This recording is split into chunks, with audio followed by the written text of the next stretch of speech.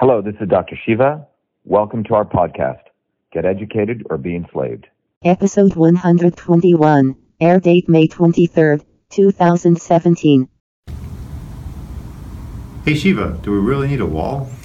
Of course we need a wall. Look, if you just basically look at Mother Nature will tell you why we need a wall. You take a look at every human cell, we have about 10 trillion cells. Every cell has a couple of very important components. First of all, everyone knows the inside of the cell, we got what's called the nucleus. Right, everyone's heard of this. This has got all of our DNA in it.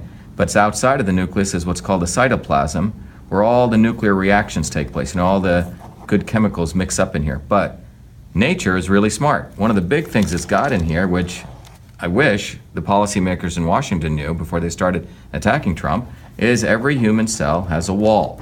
And this wall is most important because it makes sure that viruses don't get in, it makes sure toxins don't get in, and it makes sure that proper immigration, in a sense, takes place. The right kinds of nutrients get in, everything is properly gated through here to the proper security. So nature is infinite in its understanding and its intelligence. Nature has a wall, every human cell has a wall, every country needs a wall, period.